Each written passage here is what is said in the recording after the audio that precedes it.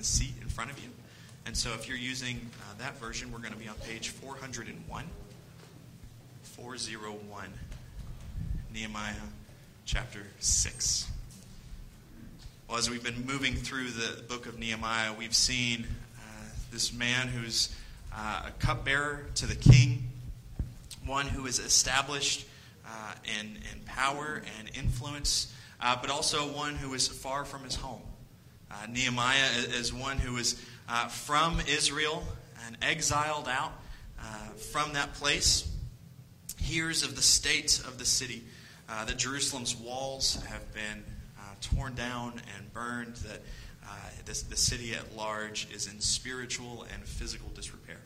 And so as we've been walking through this book, we've seen Nehemiah cry out before God, lament that the state, and then respond to it. That he would ask for the king to commission him to go and repair these walls. That as they have come together, that the city, the people of Israel have responded in suit, that they have met the work that God has called them with eagerness and longing to be about it. That it's not just a physical work, but there's also a spiritual one, that we see this work going and going and going. And we also see that it's with great opposition. And that's where we pick up this morning in Nehemiah chapter 6. As we are here nearing the end of the completion of the wall, we actually see it completed here in this chapter. We see that the opposition does not let up. And so let's read together just 19 verses, Nehemiah chapter 6, verses 1 through 19. You can follow along with me. Now when Sanballat and Tobiah and Geshem the Arab and the rest of our enemies had heard that I had built the wall and that there was no breach left in it, although up to that time I had not set up the doors and the gates, Sanballat and Geshem sent to me, saying, "Come, and let us meet together at Hakkephirim, in the plains of Ono." But they intended to do me harm. And I sent messengers to them, saying, "I am doing a great work and cannot come down. Why should the work stop while I leave it and come down to you?" And they sent to me 4 times in this way, and I answered them in the same manner. In the same way, Sanballat for the 5th time sent his servant to me with an open letter in his hand. And it was written, "It is reported among the nations," and Geshem also says it, "that you and the Jews intend to rebel. That is why you are building the wall, and according to these reports, you wish to become their king. You have also set up prophets to proclaim concerning you in Jerusalem, 'There is a king in Judah.' And now the king will hear of these reports. So now, come, and let us take counsel together."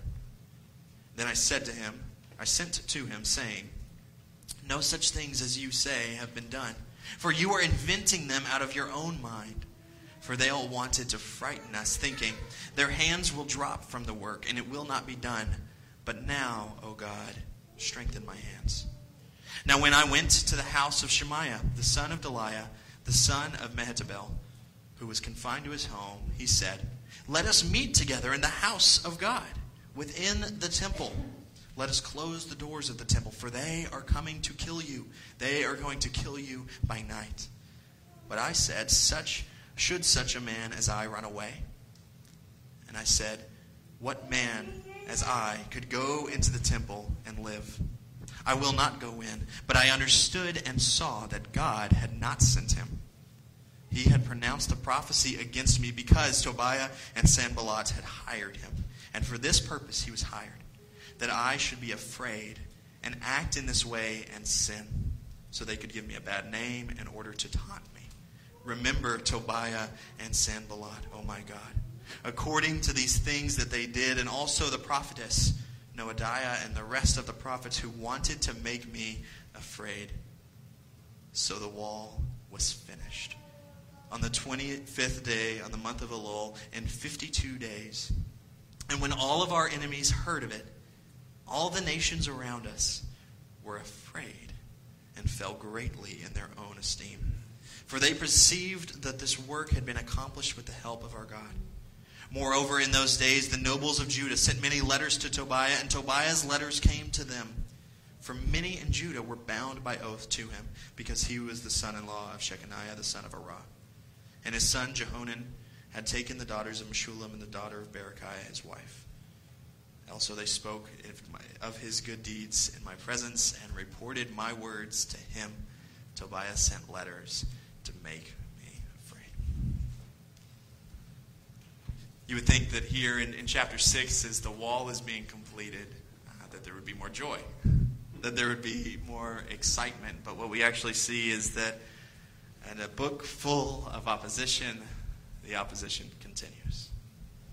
That the enemy continues to oppose the work that Nehemiah is doing, ultimately opposing the work that God is doing in this city. He does it in many ways, many strategies, and Nehemiah remains faithful. Not because Nehemiah is a great leader, not because Nehemiah is a great Christian, right? But Nehemiah serves a faithful God. And so as we look into this text, we see that our enemy is crafty and wicked, but that our God is good and faithful. And we see it really in three different ways. Three different strategies that the enemy tries to bring out here in chapter 6 to harm the work, to harm Nehemiah. And we just cry out with them in facing opposition and turmoil and pain. How long, O Lord? That the enemy opposes, but Christ will be victorious. So let's look at these three different ways that the enemy opposes the work, opposes God, and how we can respond to them. In the first 9 verses, we see that the enemy seeks to eliminate. Namely, that there is the threat of harm and accusation, that Sanballat and Tobiah and Geshem, and the rest of the enemies, they hear that the wall is close. They hear that breaches have been filled. Everything is in place except for the doors. That the gates are there, but they're just open and still vulnerable. And so they have this last-ditch effort. We're going to try to eliminate Nehemiah.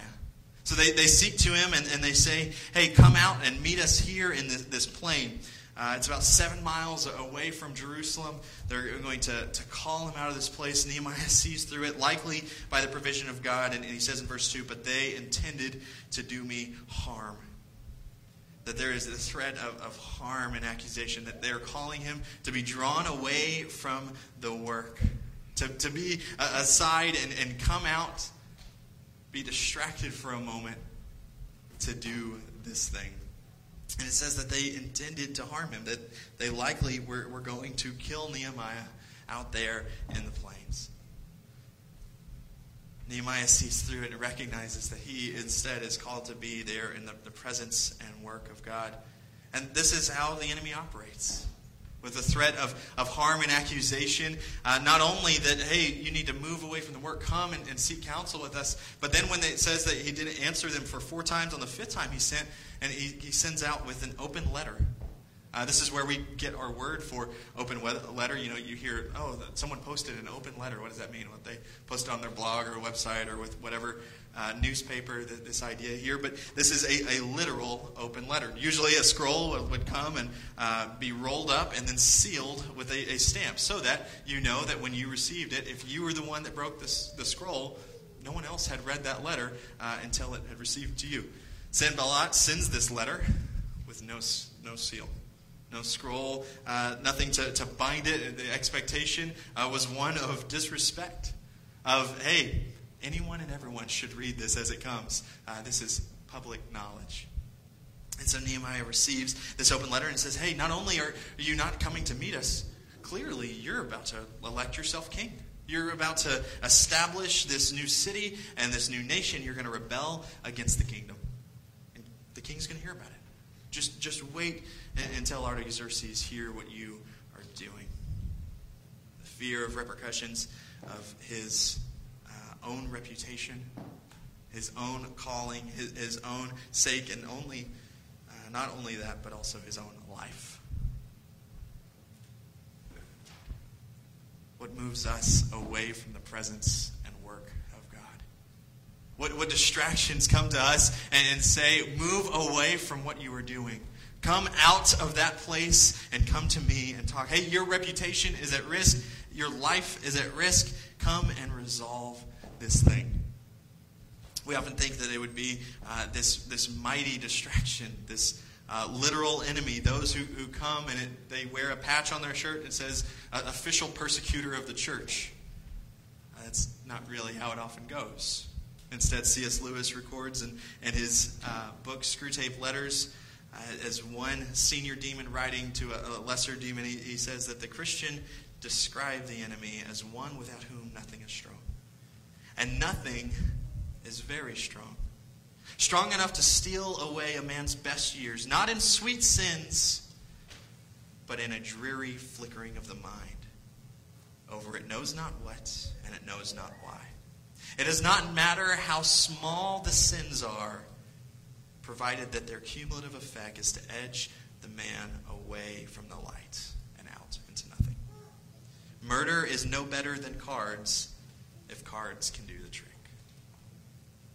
That our distraction to the presence and work of God is often not what comes in as this grandiose calling to go and murder someone or to go and move into abhorrent sin to rob a bank. That's not often the temptation that we're under. If that is, that's something we can still move through. The grace and forgiveness that is in Christ is still sufficient. More often than not, though, distraction is not these giant sins, but the small ones. Not these giant temptations, but the small ones. That we think at times, if I can keep my nose in my work, that leisure is where sin happens, and that our work becomes an idol itself. Or if we think the workplace is where we are guilty and we need to find Sabbath rest, right? That we need to rest in God, and so we carve out Sundays as this time to pour in. And we elevate one and put down another. That we become passionate about different things and different policies and politics and whatever it might be here in the world, not realizing that what we're apathetic to is actually drawing us away. Or perhaps we think that we're going to move away from the world and not be concerned with those worldly things, but instead seek to be faithful in the small. This hemming and hawing, pushing and pulling is the tension in which we find ourselves distracted from the presence and work of God. It's not that God doesn't care about our work or doesn't care about our leisure, that He doesn't care about our passions or doesn't care about our apathy, but that Christ desires to be the Lord in our lives. And so in threat of harm and accusation, our reliance is not on ourselves to maintain our holiness, but on the person of Christ to sustain us. That we would rely on God in the good work. That the discouragement around him and around Nehemiah expected their hands to drop. That the fear of the threat, the report to the king, expected them to shut down everything that they were doing. What does he say instead there in verse 9? They wanted to frighten us, but now, O God, strengthen my hands. Weakness is where God shows himself strong. Remember the words of Paul in 1 Corinthians? As he responds to the weakness, as he recites his reliance on God, he says that your strength is perfected in my weakness. That weakness is where God shows himself strong is the history of Israel, as God has called Abraham to be the father of the nations. That God called Moses, one who couldn't speak, to be his mouthpiece before Israel. That God called Gideon and his armies and slowly weaned them down so that they wouldn't think that they won the battle by their own strength. That God would get the glory in the life of David. Not the king whose head was a foot taller than everyone else, but the little ruddy shepherd who sought after the heart of God. That God shows his weakness, shows his strength rather, in our weakness. How much do we see this in the person of Christ? That we would rely on God and his good work and the threat of harm and accusation. The second way we see the enemy shift, Nehemiah doesn't respond. They say, hey, come out, come out, come out. Listen, we're going to accuse you. We're going to malign you. We're going to say that you're rebelling. And Nehemiah stays faithful to God and the good work. And so they move and they shift to discredit him.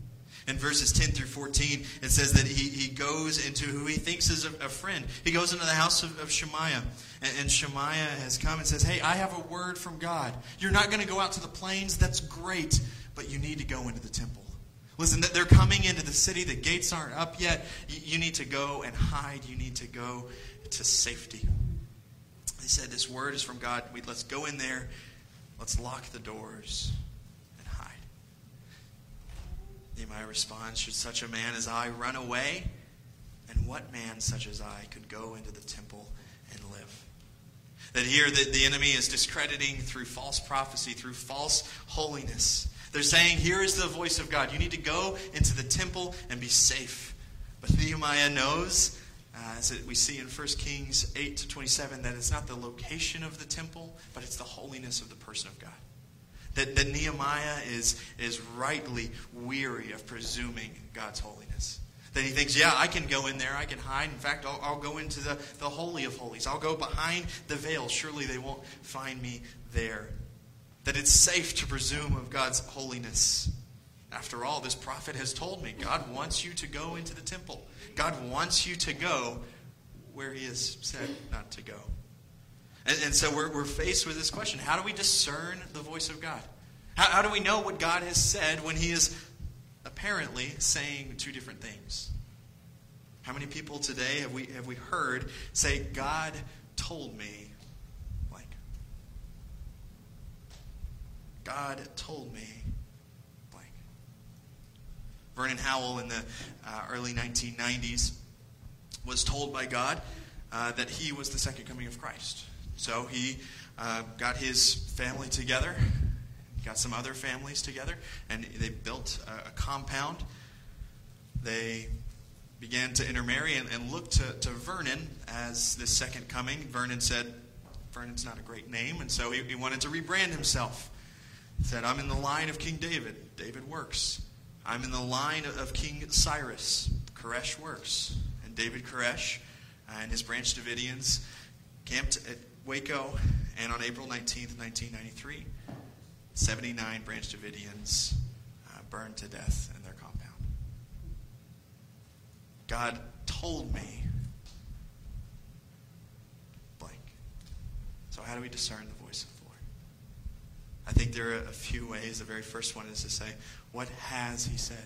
God will not contradict himself. God's word does not contradict itself. And so Nehemiah knew what God had said about the temple and about himself, that he was not a priest, he was not the high priest, and that he had no business going to the temple. So because God had not said that, or what he had said contradicted what he had already said, he knew that that was not true. The second question is to say, who does it benefit? God is not going to speak in ways that benefit our kingdom, our esteem, or our prosperity, apart from and detrimental to his kingdom and his will. So we have preachers on television that say that God wanted them to have a $40 million home or a $50 million jet or whatever it is. Who does that benefit? It's not the kingdom of God. And finally, we ask that, how is he speaking? How does God confirm his word? He confirms it by his word. He confirms it by his people, by community. He confirms it so many different ways. And it's not that we presume God's grace as an excuse to sin. Nehemiah understands this, and his response is that he would give no cause to accusation. That they wanted him to be afraid. They wanted him to hide. They wanted him to move into the temple and to sin so that they could give him a bad name and to taunt him. Nehemiah doesn't forget the cost. He doesn't forget the sacrifice of the temple. He wants to instead find himself above reproach. Not sinless, not perfect, but relying on the goodness of God. Relying on the word of God, trusting what God has said.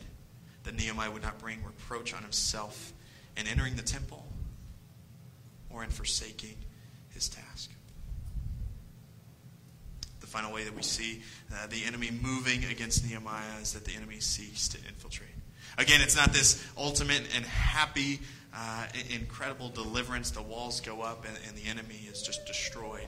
We do see God's victory. We do see his celebration. One, that Israel completed the walls in just 52 days. And that when they did, it says that the people, the nations around them, those that had opposed God, that when they see that they have failed, it says they were afraid, that they fell greatly in their own esteem because they perceived that the work had been accomplished with the help of God. But then Nehemiah finds himself in an ongoing struggle. It doesn't go away. It doesn't end. It doesn't set aside. What we see as the chapter concludes, Tobiah is still here. He's still working. His presence is still opposing Nehemiah. It says that he has influence over even some of the nobles. Some of these people that were supposed to be on Nehemiah's side. It says they spoke of his good deeds. Oh, listen how great Tobiah is. Listen what he is doing. They reported all of Nehemiah's words to Tobiah. This ongoing struggle is that they're diligent in their works, but not in the results. That's how wolves in sheep's clothing work, is that they look like sheep. They look like those that are supposed to be here. They look like those that are on our side, but when we look inside, the heart isn't there. Those that oppose Christ actively are not simply those outside of the walls, outside of the church, outside of us, but they're often at times from within. And that's the most painful at times, is thinking that this is safe and seeing that sin still wreaks havoc here. And so Nehemiah is moving through this, and I think it's a familiar feeling for us. That we put a checkpoint in our head and we think, if I can just get past this day, if I can just get past this thing, just over this hill, then it'll be easy, then it'll be good, then it'll be simple. In our spiritual lives, in our work, and whatever it is, and it never seems to end. There's always one more thing. There's always just something we didn't see. We finish one thing and then difficulty just continues. And that aimlessness is one that we just find as part of the human existence in one sense, that we are still in a world that is fallen and touched by sin. And there is a longing that is here that will not end until we rest finally in Christ. And the recognition of that is not saying that this is good. It's not saying get over it. But it's longing for a home that isn't here. It's longing to be in a kingdom that isn't here. And we look to that with hope. We recognize the struggle. But we also need to see what God is doing. That God is working in ways that should encourage us. That give us hope in that struggle. Not to move us out of it entirely, but to give us the strength to endure. That God will give answer. That God has here finished the walls. He's turned the threats and fear-mongering of these enemies over on themselves. These men and women that were constantly trying to make the people of Israel afraid. And now all of a sudden in verse 16, they are afraid.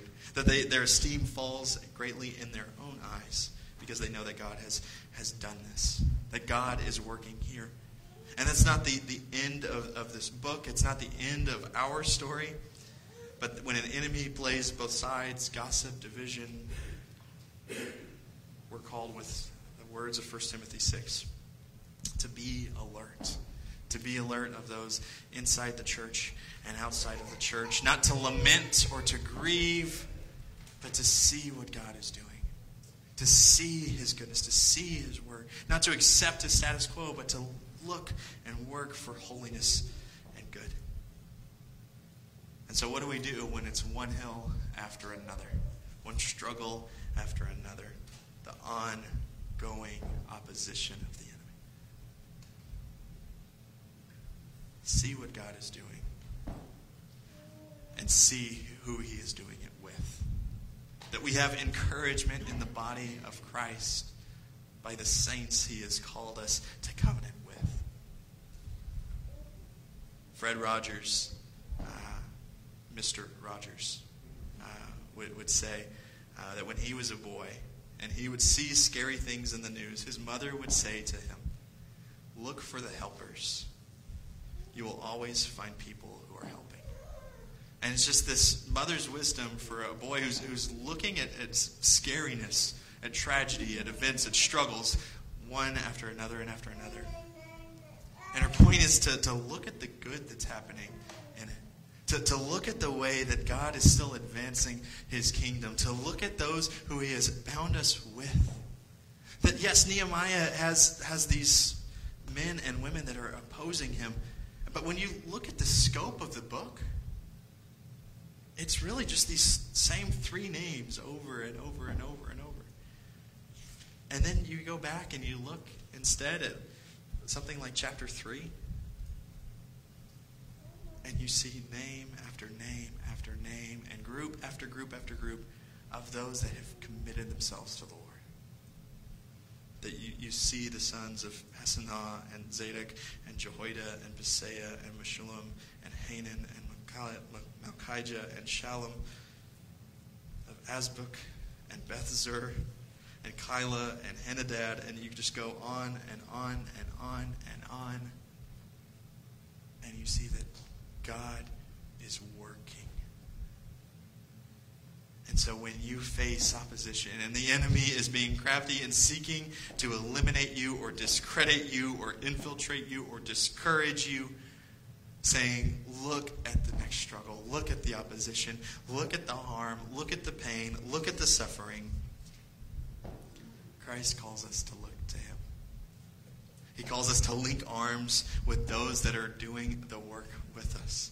Here in this church and in the kingdom at large, that God is good and faithful. And that in the face of opposition, even as we cry, "How long, O Lord?" we know that he is not far off. That Christ has come to give answer. That's our hope, is that we have an enemy that is opposing God, but that is already lost. That Christ has already won the day. That Christ will return to crush him finally.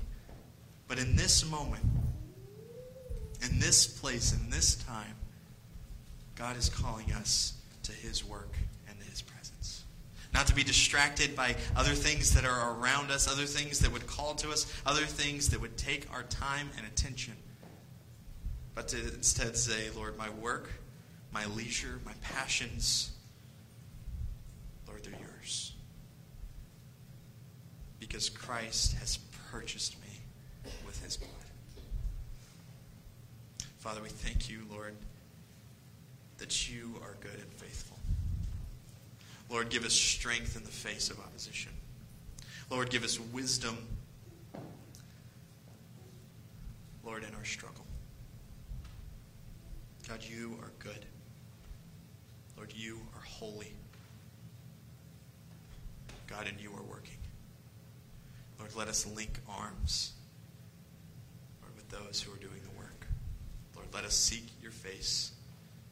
Let us seek your kingdom. God, we pray these things in the saving name of Jesus Christ. Power of your Holy Spirit. Amen.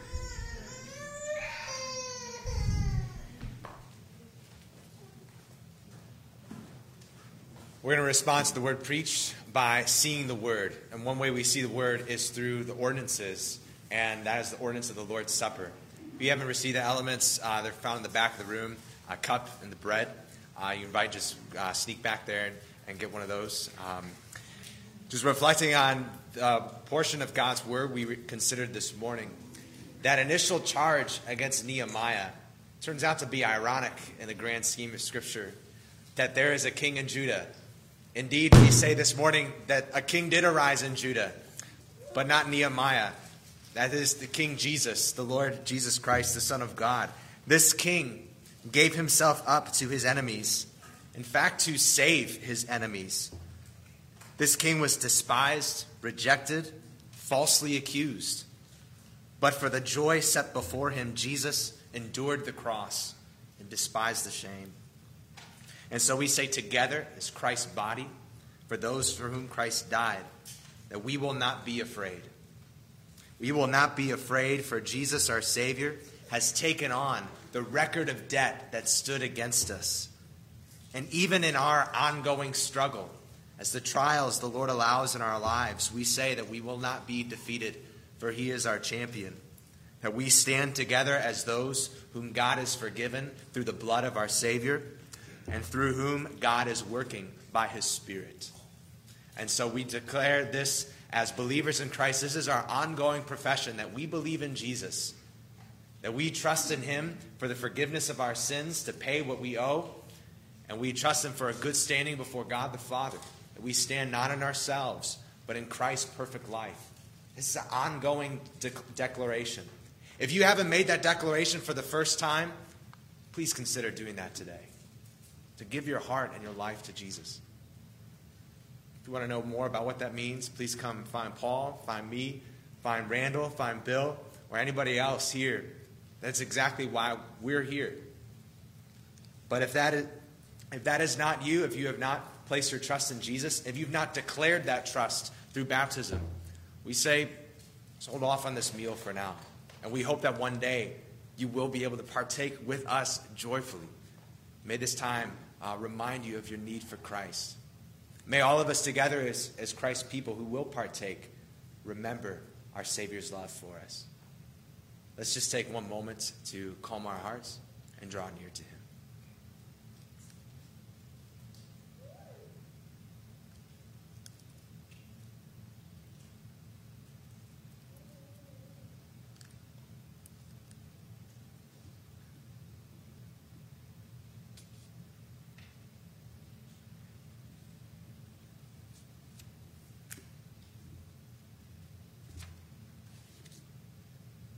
From 1 Corinthians chapter 11.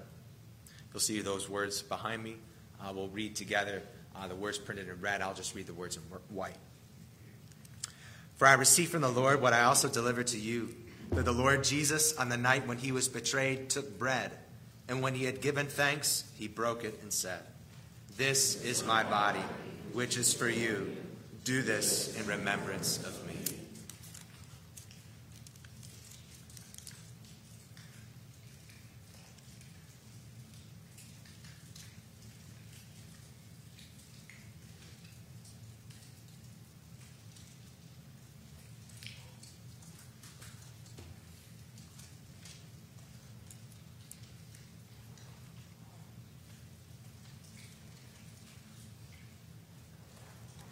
In the same way also he took the cup after supper, saying, "This cup is the new covenant in my blood. Do this as often as you drink it in remembrance of me."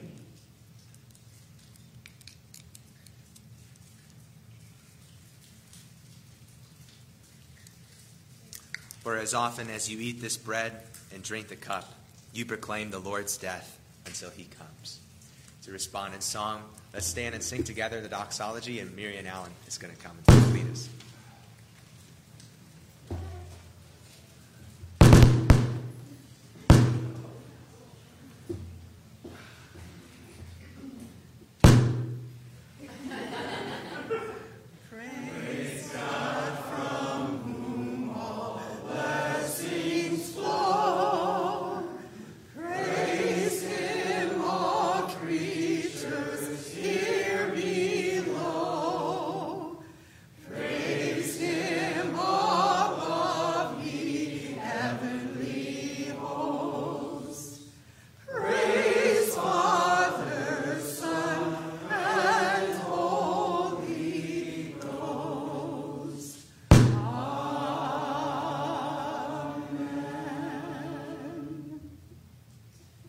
We thank you, Lord, for your goodness and your kindness towards us, Lord. We ask that you would indeed bless us and keep us. Lord, that you would shine your face upon us and give us peace. Pray these things in Christ's name.